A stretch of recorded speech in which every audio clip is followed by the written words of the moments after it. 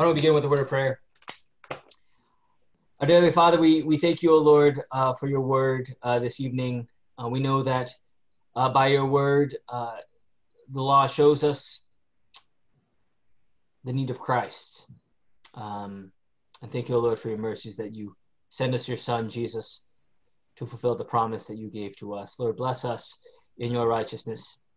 Lead us in this resurrected life, and bless us, O Lord, as we continue to study and be rooted in our faith that is Christ. Bless us this night as we study, and just, Lord, we just continually bless. We pray for our world, that this word may shine forth and that your word may dwell within those that need to hear it. Bless Sheldon and lead him in your peace, and always guide him by your word, that through all things you are the resurrection and the life. Lord, for all these things we're thankful. We pray this in the name of the Father, and of the Son, and of the Holy Spirit. Amen. Amen. Amen. All right.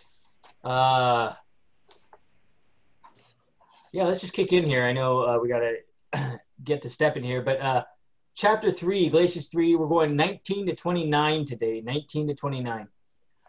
Maybe not 29, but maybe 27. But we see Galatians 3, remember, last week, Abraham, covenant, cannot be nullified. This was before the law of Moses. St. Paul was trying to do what? He was trying to give them a case where the Lord gave Abraham the promise that through him all nations would be blessed. Now that all nations would be blessed is the seed. And from the line of Abraham is what?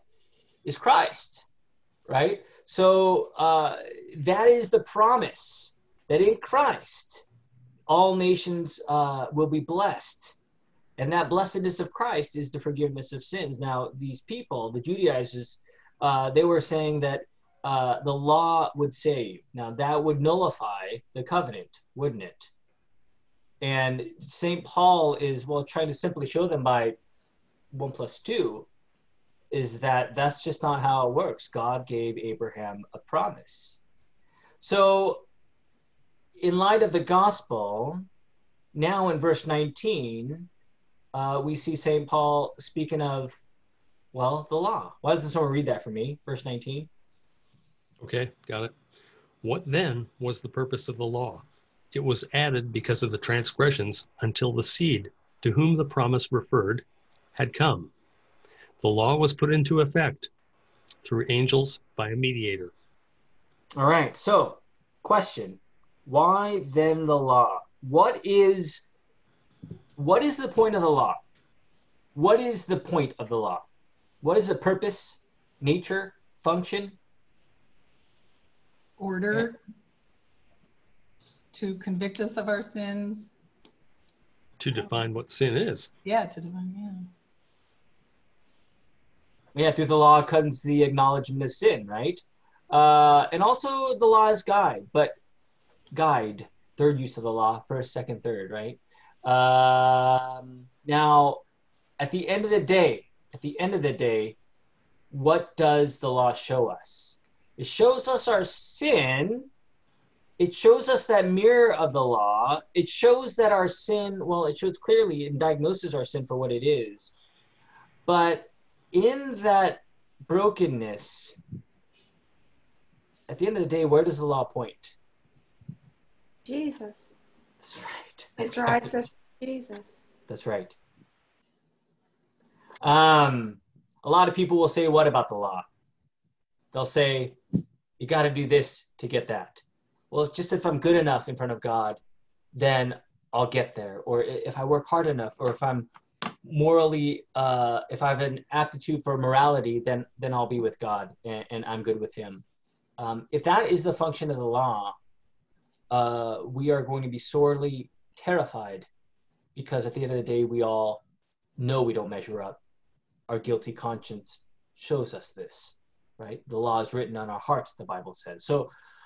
So again, for the Jews, they had the opinion, again, this is the wrong way of the law, right? The purpose of their law was to do what? To save them. The purpose of the law was to do what? Give them their righteousness. right? Not the crushing reality of sin, right? We just don't want to go there as sinners. We don't want, you know, and that's the thing. I think a lot of times when people are hearing the word of God, a lot of people just don't want to hear about the elephant in the room, do they? They just want to kind of hear just a palatable message that is good to the ears and that doesn't offend, but that is just kind of there, right? But no, when we preach through that pulpit, there we are, you know, especially as pastors, you know, we're not preaching words that are relevant to the culture in a sense, but we're just preaching the relevancy of God's word, right? We're preaching the law and gospel at full force. And here the law shows us at the end of the day our sin. And that's very important to remember, because if our starting point is the law saves us, then where is the gospel if the law saves us? You don't need it. Yeah, that's right. What if we commingle the law gospel? What if we commingle? That means mix them together. What is the end result all the time? The end result is the law. Does that make sense? At the end of the day, the prevailing thought with mixing the law and gospel, what I mean by that is, well, you know, I'm forgiven of my sins, but I have to finish the race. I got to do my part. Now that's kind of mixing up, and there we end on the law. And that's a prevalent thought as well, even in Christianity, right? It's I have to do my part in a sense where I have to make that seal of assurance by my work. And again, this is not what the law is for, right?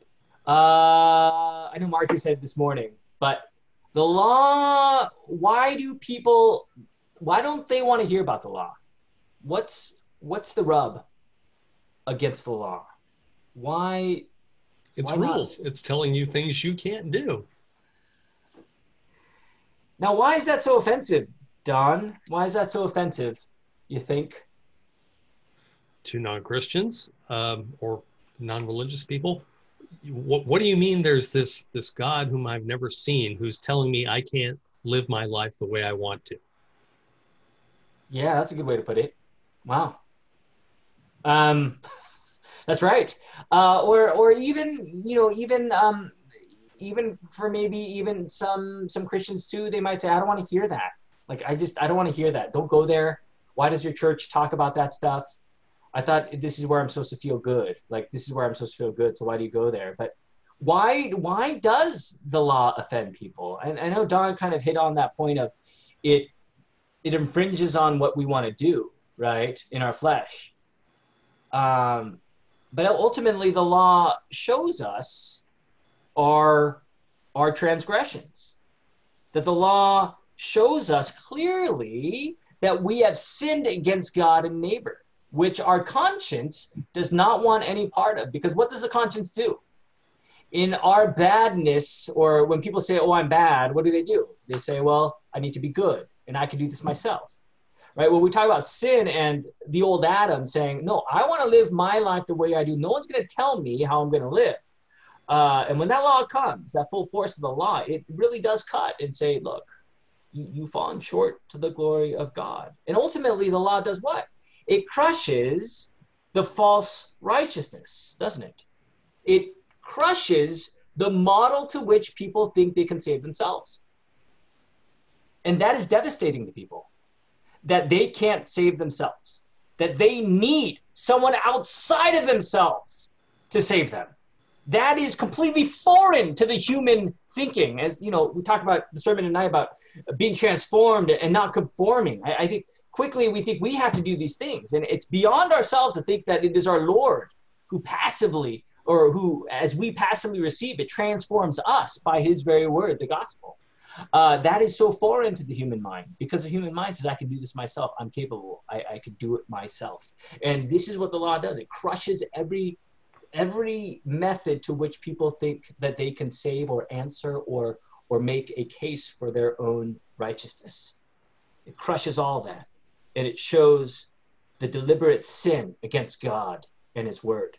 All right. So the purpose of the law is very important. Now, It was added because of transgressions, just as I talked about right now, until the offspring should come to whom the promise had been made. And it was put in place through angels by an intermediary. Now, this is a reference to Moses. Talk about Deuteronomy 33 and the angels on the mount, the messengers there given to Moses by the Lord. And we know that this intermediary, and this is very important here, as the motif of Moses is coming about with this intermediary, how the Moses and the new Moses, Jesus Christ, really play a role hand in hand, and how, well, at the end of the day, they are different, of course, right? That Moses was what? He was a intercessor for the people. When the people sinned, he was there to be kind of their spokesperson, the one that would plead to God for mercy. And, Moses was the great mediator for the people between God and Israel, right? He was that middleman. Now, it says right here in verse 20, now an intermediary implies more than one, but God is one. Now, this is a very difficult text right here. Very difficult in a sense where the wording of it and what does this mean, right? Now, an intermediary implies more than one, because when we talk about intermediary and Moses and God and the people, but what does this mean? But God is one. What is that? What does this verse mean? Does anyone have a clue how to explain this? Well, isn't Jesus our intermediary? Right. Yes, he is. But God is one. So when we speak of intermediary of Moses, we know that in the time of Moses, he was there, that through him, the Lord gave him the word and the commandments, and the word guided the people. And we see that now with God, there is one. Now, what is the difference between Moses and Jesus? Is that Jesus is God. So yeah. So Jesus is both the mediator and he is God. Unlike Moses, who was a man who was mediating between God and the people. Good. So in that sense, St. Paul is really, what he's trying to do here is he's trying to point to, yes, you follow the law of Moses, right? Yes, he is the intermediator, but now when we speak of the gospel, that the great mediator is Christ. But he's not like Moses because he is God, and God is one, Father, Son, Holy Spirit, that this is one true God. And this is where I think the shift is in terms of the law to the gospel. The law of Moses to the gospel of Christ. And this gospel is unique because God is one mediator, one God, one. So we see that shift of, yes, you Judaizers are teaching that the law of Moses can save, but the great mediator is the God who is one, and that is our Lord Jesus Christ, Father, Son, Holy Spirit. And this is kind of we see St. Paul doing this all the time here, is he's trying to kind of funnel down all their misconceived understandings of what salvation is. And he's shifting from Moses to Jesus, that by the grace of God, the mediator, Jesus, would die for the sins of the world. The law of Moses does not bring justification, but the God who is one, Jesus, delivers that justification for sinners. All right? So it goes from Moses to the uniqueness of Christ as God and man, there sacrificing his life for sinners, and he is the true mediator. So, again, I think we talked about this in the morning. I don't know where we did, I forget, but, oh yes, that's right. So when we talk about the Old Testament, and this is what I think is very difficult to reconcile for a lot of people, is Do we still read the Old Testament? Yes or no? Yes. Yes, good, good. Why do we read the Old Testament? Because it points to Christ. That's right. Genesis 3, right? A clear picture of the first gospel. And, when we talk about the faith of Moses and all the patriarchs and all the saints of the Old Testament, their faith, they were called to follow the law, but could they follow them perfectly? No. And I think Nancy said it this morning, and she quipped quickly, like, yeah, I'm not sure if anyone could, not even us, right? I'm like, yeah, you're right. God gives us the law. And again, what's the purpose of the law? What is the purpose of the law? To show us our sin, to crush and break and convict, saying that we cannot save ourselves. Now, the law of Moses wasn't perfect, right? Abraham, no way, right? Noah. You know what's a trip is I just now realized for the first time that Moses didn't have the Holy Spirit. Because when after Jesus was crucified, he said he was going to send the Holy Spirit to people. And this is BC, which means Moses was a mediator or a vessel of God himself, but did not have the Holy Spirit. He was probably baptized. He was probably baptized, but he That did not. doesn't mean the Holy Spirit didn't exist. They are. Yeah, I think we have to be careful there. I think, Sheldon, the Spirit of the Lord definitely. Yeah, but Christ himself said he was going to send, and that was. I agree. This is prior to that, so it's interesting to look at Moses here and go, okay, he was a vessel of God. He was used by God. But God, but he did not have. I think the Holy Spirit Noah had the Spirit. I mean, Jesus said he was going to send the Holy Spirit at some point, which was way after this. But does that mean that's the only time the Holy Spirit has been amongst? I don't know. We're not allowed to add or know. subtract from the Bible. So you show me where it says that the Holy Spirit was sent before Jesus said he was going to send it. Well, but I wouldn't say that it means that Moses did not.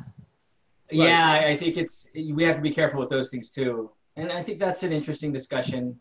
You get what I'm saying, Jeff? But yeah, I think when we talk about, again, with Moses, I think the key to Moses is that he was the intercessor for the people. And this Moses was pointing to ultimately the Christ, who would be the fulfillment of the law. Christ didn't come to abolish the law, as it says in Matthew 5:17, but he came to fulfill it. And this is kind of that fulfillment from Moses to Jesus. And I think when we talk about the law, this is very important. Now, verse 21 is the law. If someone could read that for me, sorry, I'm reading too much. If someone could read that. I got it. Is the law therefore opposed to the promises of God? Absolutely not. For if a law had been given that could impart life, then the righteous would certainly have come by the law. All right, so what does that mean? Is the law then contrary to the promises of God? He says, meganoito, certainly not. That's an emphatic, no way. What are you talking about, right?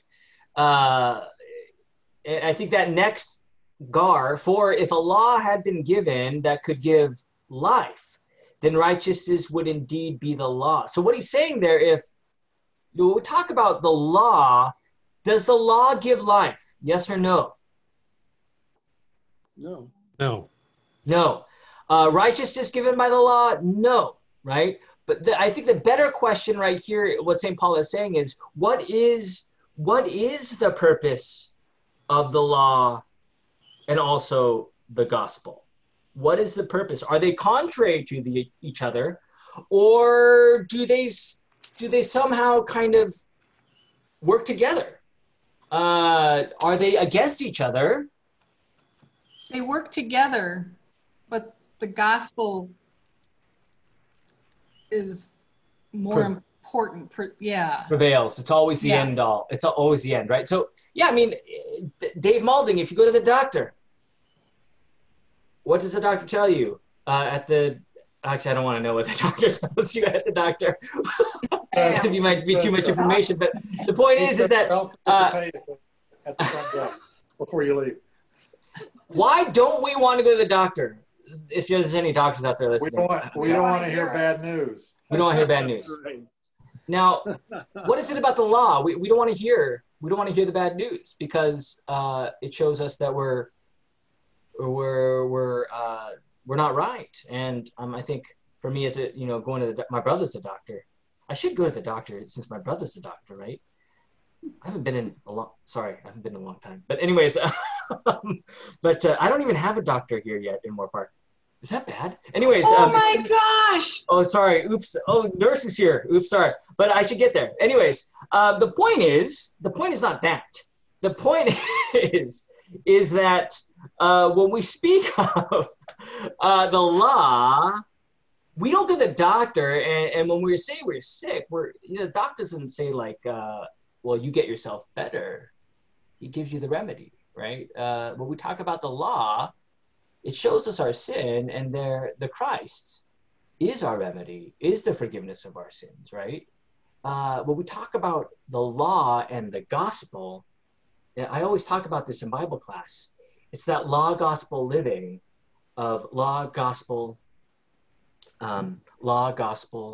forgiven, fallen to sin, repent, forgiven, fallen to sin, live and guide in that word of God. By the way of God's word, right? And this is the constant, I think, when we talk about the law gospel. They're not against each other per se, but they both serve a purpose, right? So, Doesn't the law, I understand we can't measure up and we can't do it all, but it is a guideline. You know what I mean? I mean, that's where we learn the 10 Commandments. You know, it's guideposts, valid guideposts for people to try to do better things for our fellow man and our brothers, but it's not something that we should feel if we're unable to do it all, we failed, because ultimately Christ is the one who has forgiven us, because we can't measure up, but we all need. I mean, if it wasn't for the Old Testament, I mean, there's a lot of things in there that we have learned in Proverbs and Psalms and everything else that help us to try to be better people. It doesn't get us into heaven, but maybe helps us to try to be better and do better things. Does that make sense? no, I think You nailed it. That was perfect. That's exactly the way I feel. well, I think the context of this is because people were believing that the law could save them. That's Right. the context. Now, but again, you're right. I think when we talk about tonight's service, I didn't really talk about it too much, but in the latter parts of those verses, it talks about like what, our skills, our talents, and what we are called to do. Now, the key is that when we're loving and serving our neighbor through use of the law, it's the law as guide. That is, again, as Christians, as those who are of the faith, we follow that word as it shows us how to follow, not out of compulsion, but by the leading of the Holy Spirit through the word of God, right? So again, you're right, Dave. I think that's a good point about, thank you, Dr. Curtis Kodama. All right, so thank you, Gary. I'll look it up. I think I heard of that one before, but the point is, you're right, Dave. I think that's a good point in the general use of the law is that, for Christians, it shows us joyfully how to love and serve. And I think the trip up for many is, well, I have to do this, right? And no, as you said, Dave, a good point there. It's not we have to save ourselves, but this is just like a guidepost on how to love and serve our neighbor. Now that is absolutely correct, right? That is spot on. Jesus told us to love our brothers as ourselves. Yes. I've always felt in business, and I'm sure I've listened to Sheldon enough to know in his business that you try to be honest, you try to be helpful, you try to be sincere, because to me was my calling. Was that when I was employed, was to do right by people and to try to help them. And I think we're here. That's one of the things we're here to do, is to try to help our fellow man.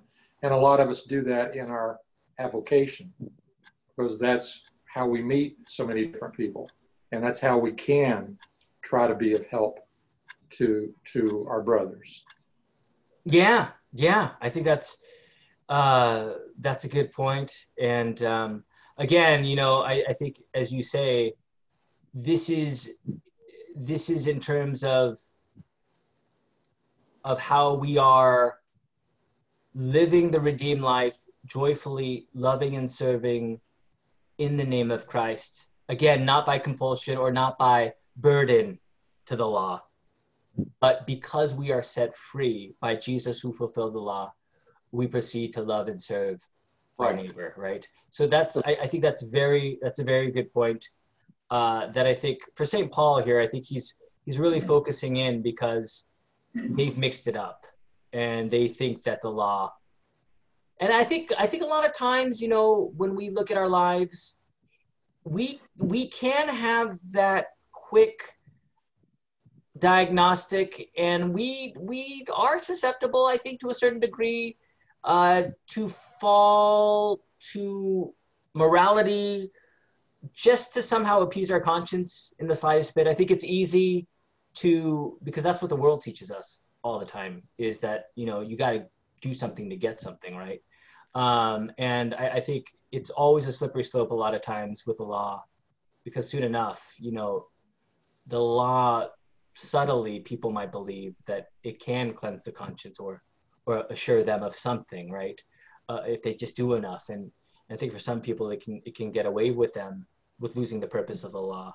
But at the end of the day, at the end of the day, we know that the law shows us that through all the things that we do as Christians, the law does show us that mirror, that we have not loved our neighbors and God perfectly. We strive, right? We strive joyfully to do that. But at the end of the day, the law shows us, as it says right here, why then the law, it was added because of transgressions, right? So when we talk about at the end of the day, as Carrie said earlier, it always ends on the gospel, right? So good thoughts there. Hey, you know what? We should be really thankful that we don't live in those times, because all these people knew was the law back then, before the gospel was there, right? Well, and that's the thing, Sheldon.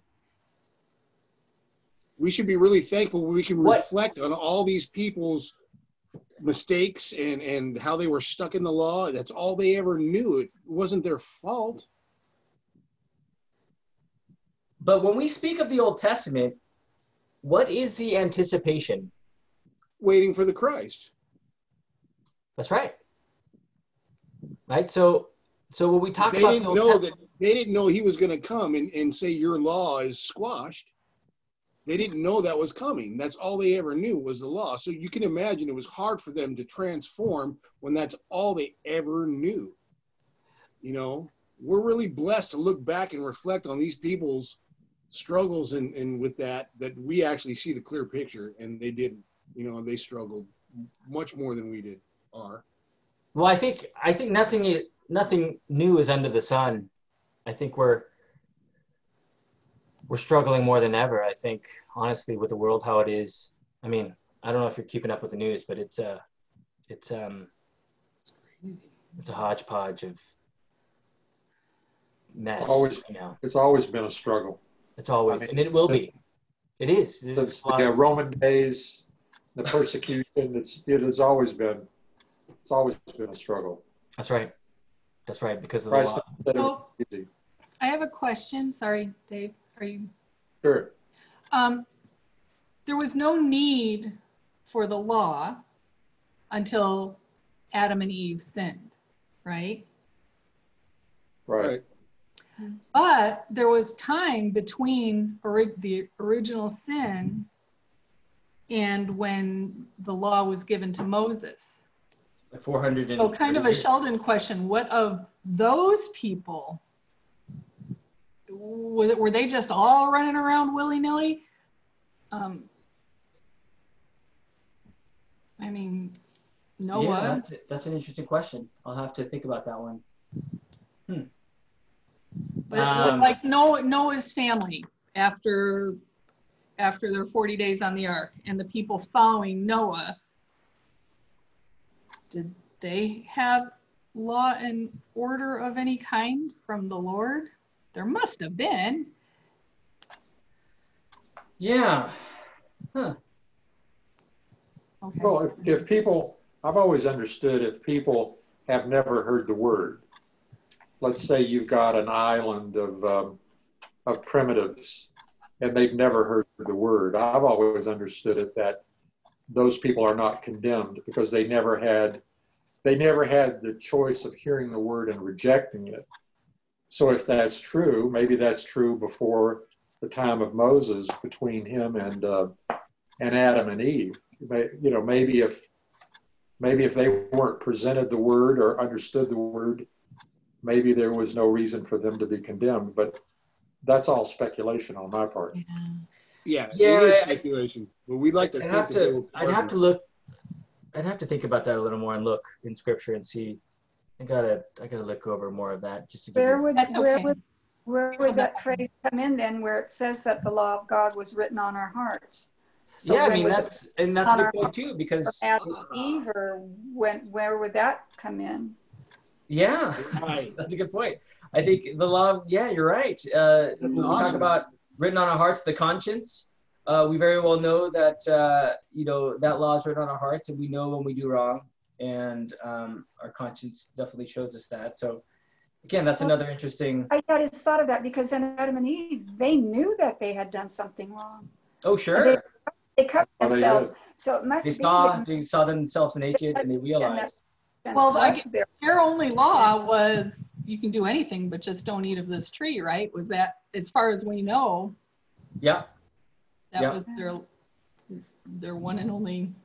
But then it did say they felt ashamed and covered themselves. So they must have had the conscience from the beginning then, Definitely. and knowing somewhat the difference of right and wrong.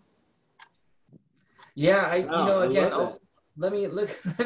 let me think about that this week, and I'll get back to you next week about that. Honest? I want to give you the perfect answer. So, anyways, good thoughts there on that. But I know it's already. Let's go a couple more here. But it says right here, then righteousness would indeed be by the law. Verse 22. If someone could read that, verse 22. Sure. But the scripture imprisoned everything under sin, so that the promise by faith in Jesus Christ might be given to those who believe. The scripture. Interesting, not the law, but the graphe, the word imprisoned everything under sin, so that by the promise by faith in Jesus might be given to those who believe. So when we talk about imprisoned, what is that picture right there? Being imprisoned? What does that mean? The scripture imprisoned everything under sin. Being a prisoner of your sin, you can't escape it and become righteous. That's right. So it's inescapable, right, Don? But it's in that inescapability that what? That we are brought to nothing. And the promise of Christ, well, is the one who exalts us, right? Remember what it says in the Bible about those who are humbled will be exalted. Those who are exalted will be humbled. And that is, the humbled are the ones that are broken in a sense where they see their sin for what it is, right? The law. So it says right there, so what is the reason that the scripture imprisoned everything under sin? So that the promise of God in Christ Jesus can be given. Now, again, if someone doesn't believe that they are sinners, there's no need for Christ. I've met too many people in life that say, what? I don't need Jesus because I'm good. right? How dare you call me a sinner? I'm not a sinner, right? I'm a good person, right? So, and again, for those people that don't see the reality of the law for what it is at the end of the day, the need of Christ is not even 1A. It's like B, C, or D are not even existent, right? And this is the purpose of the law. It does show us that we cannot save ourselves. Verse 23 and 24, someone could read that. Verse 23 and 24. Now before faith came, we were held captive under the law, imprisoned until the coming faith would be revealed. So then, the law was our guardian until Christ came, in order that we might be justified by faith. All right. So the law and the gospel. Now, and I think this is where we get back to the Old Testament in a sense where, when we talk about the law and how the law gives order, the law at the end of the day does what? It points us to our sin.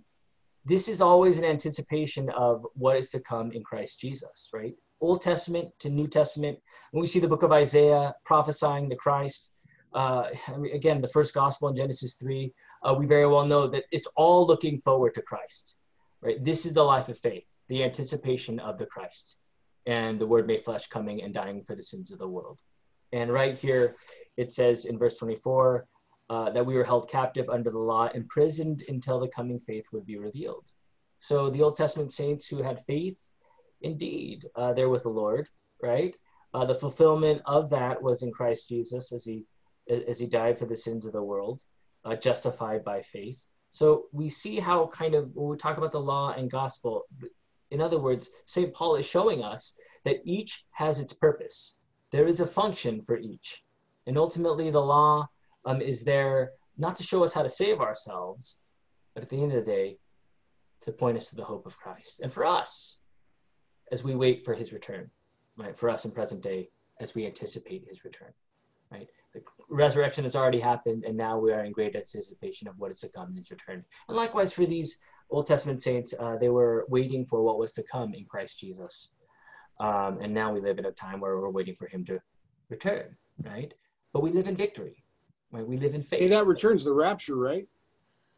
Yeah, his final return when the trumpets will sound, and we should do a Revelations Bible study. I have all these notes on it, but yeah, he will return and take us home. The heavens, the old will pass away and the new creation will begin, and it's just gonna be glorious. The four walls of jewels and all the gems, and it's just going to be a beautiful place for us. But until then, we are waiting as well. But we're waiting under the hope of Christ, the gospel, right? So this is, I think, very important when it comes to what St. Paul is doing here. He's trying to clearly distinguish the law and gospel, because when they mix up, as the Galatians were dealing with, it comes out law.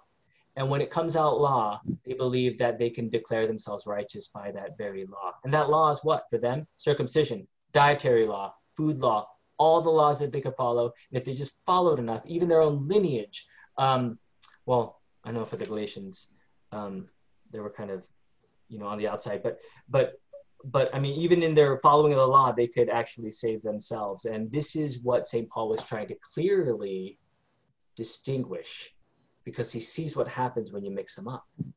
It comes out law, right? And that is the danger. That is the danger. Okay. Why don't we go a little bit more? 25 to 27, if someone could read that. 25 to 27. Okay. Now that faith has come, we are no longer under the supervision of the law. You are all sons of God through faith in Christ Jesus. For all of you who were baptized into Christ have clothed yourselves with Christ. Okay, so, but now faith has come. We are no longer under the guardian. Now, do we still have the law? Yes, we do. We do, right? Are we bound? Are we bound in a sense where what's the word? What am I trying to say here? When the gospel came, what did Jesus do? He came and he fulfilled the law, right? We are victorious right now as we stand tall in the name of Christ. There's nothing to prove because Christ has worked it for us. Now, when we talk about no longer under the guardian, Christ has come to fulfill that, and therefore you are sons of God through faith. Now, the law, as sons, going back to what Dave Malding was saying about the law, that as children of God, we see the law in a totally different way, don't we? The law as guide, as redeemed children of God, third use of the law. And we see it as, how can I love my neighbor? Not because it'll save me, but through the love of Christ, because I know Christ, because I know what his love is, his sacrifice. This is what a great joy it is, by the leading of the Holy Spirit through the word, to love and serve my neighbor, right? Versus, how do I do the law to save myself, right? Completely different discussion here. But because you are in Christ here, through faith, no longer are you bound by sin and death. You are set free by the blood of Christ.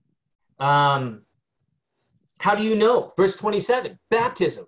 Simple, right? How do you know you're in Christ? Because I feel it. No, because of your baptism. How do you know you're in Christ? Because I do good works? No, because Christ has gathered you in by his gracious call, that before the foundations of the world, right? Before Ephesians 1. And here we see the great gift of the gospel, infant baptism. Why do you do that? Don't they have to make a public declaration before they believe? Again, when we talk about the sacraments in the gospel, we are dead people needing to be made alive. It's only by the word of God that we are made alive, not by what we have done, right? So when we talk about faith, not the works of the law of Moses, as they thought, but it's by the work of Christ, the gospel, that, we are sons of God. How do we know?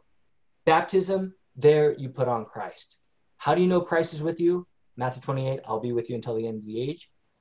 Ultimately, in your baptism, you have put on Christ. You have robed Christ he has robed you on yourself.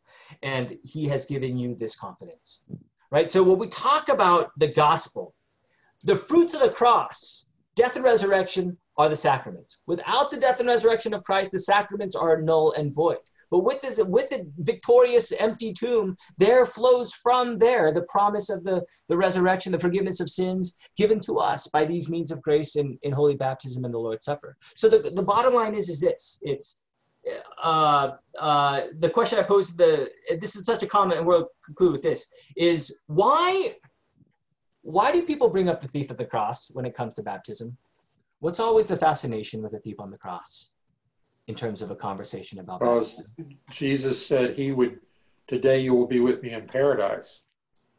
Yes. Right? So why do people bring that up, Dave, when we're in a conversation about baptism? What do you think? I've never heard people say that before, but I see where you're coming from. They could he's say, going to die. He was never baptized, and yet he was brought into the kingdom of heaven. So, and to continue that thought, it's, why do you guys talk about baptism so much if the thief on the cross is saved? Why do we, right? I guess that was my point. But Jesus gets special dispensation. Yeah. Well, again, the key right here is what? Let's ask ourselves, what does baptism give, and who is doing the work? Why would we avoid baptism when in fact this is what baptism does, all by the promise of God? This is, as we see it, the gospel. Every time you dwell upon your baptism, you very well know that this is how God worked in your life. Every time you feed on the supper, the body and blood of Jesus, this is that very moment you know that you are forgiven of your sins and how God is working and delivering you that forgiveness in that very time and space. His body and blood by the consecrated word of God in the elements, bread and wine under the body and blood of Jesus, you are forgiven of your sins. So when we talk about the gospel and what they're dealing with the works of the law, the communion and baptism is not a work.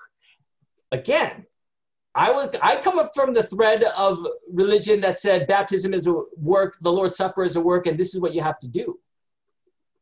But what we fail to see is that it's not the law. It's the gospel, that baptism is gospel. If baptism is law, then that is upon you. The supper, we go up to the supper to give all honor to God. For us, we go to the supper to receive the forgiveness of sins. We dwell on our baptism because there we know that we are rescued from sin and death and the power of the devil, as God called us by his word, right? So there's a very big difference here. And St. Paul is really putting it in, because what are they dealing with? Circumcision, right? They're dealing with circumcision party, saying you've got to be circumcised. Well, here St. Paul brings up baptism. Baptism that Christ instituted for the forgiveness of their sins, right? So again, we see the difference in the work and who's doing the work. And it's very important to remember, I know it's late, that this work is rooted in the grace of God as he called you by this very word. Okay, so I think this is very important in terms of distinguishing between what saves us and how are we saved and who is doing the work. Even for little, we've had 2 baby baptisms during COVID. Thanks be to God for that God is working, right? It's not anyone else but God who is working and bestowing grace on these little babies, right? Cute little babies at that, right? But he is bestowing his grace, something great and glorious and life-saving. Forgiving is happening there in the water and word, and every time we feed on the supper every Sunday, why do we do that? Because there we know we meet Christ, his very own body and blood, given for the forgiveness of our sins. The gospel, right? Not our work. Receive, passive. And there we are, in faith, the work of Christ only, not our own. So anyways, that's where we're stopped today, and we'll continue on next week. Thus following. I should have talked about baptism a little more. Maybe I will later, but yeah. Any thoughts before we close? Well, I've got something for Sheldon. Psalm 51, verses 10 to 12. Create in me a pure heart, O God, and renew a steadfast spirit within me. Do not cast me away from your presence or take your Holy Spirit from me. Capital, Holy Spirit from me. There it is. So, Was that Old Testament? yeah, that's Psalms. That's David talking. Oh, Yeah. well, you got it. That's awesome. Good job, Don. So you don't see the phrase. Now, this is NIV. I don't know what your translation says. That's my translation. I'm going to, Psalm 55, 10 through 12. I'll look at that. That means... Yeah, 51, 10 to It's 12. because Jesus promised he'd send the Holy Spirit to everybody that believes. And he does. He does promise that. God was also flexing his muscle in the Old Testament, and the Holy Spirit must have been out there. Well, you see in creation, where's the creation? We see the Holy Spirit hovering, Genesis 1, hovering over the dark waters. Right. There are several places according to my concordance, several places where the word spirit is used, but this is one of the few places, maybe possibly the only place, where the phrase Holy Spirit is used in conjunction with an individual. Right, that's awesome. Thank you for that, Don. Yeah, Psalm 51. Oh, you said 55. No, then I misspoke. It's 51. No, you said 51. 51, okay. That's 10 the through famous 12. feast of the liturgy. I'm going to check that out. Thank you very much. All righty. All right. That means Moses had the Holy Spirit, right? Yeah, I mean, again, I think when we talk about the Spirit in the Old Testament, it is there. We can't negate that. Right. Can't say that they don't have it. It just got distributed a lot more when Jesus came, right? It was definitely the sending of the Holy Spirit, Pentecost. Good stuff. Right. All right. Why don't we close with a word of prayer? Yeah. Let's close. Dear Heavenly Father, we thank you for this day, Lord. Bless us, O Lord, through your word. Lord, we know that through the gospel you have deemed us righteous. Bless us, O Lord, in your grace and in your redemption. Lead us in the comfort of salvation. Lord, bless our families. Bless our church. Lead us, O Lord, always in the unity of your word. And may your word set us free in the midst of all the things that, well, by your mercy, you deliver us. Bless each and every one of us, guide us, and lead us, O Lord, and sanctify us in your truth. Lord, for all these things we are thankful. We pray this in the name of the Father, and of the Son, and of the Holy Spirit. Amen. Amen. Amen.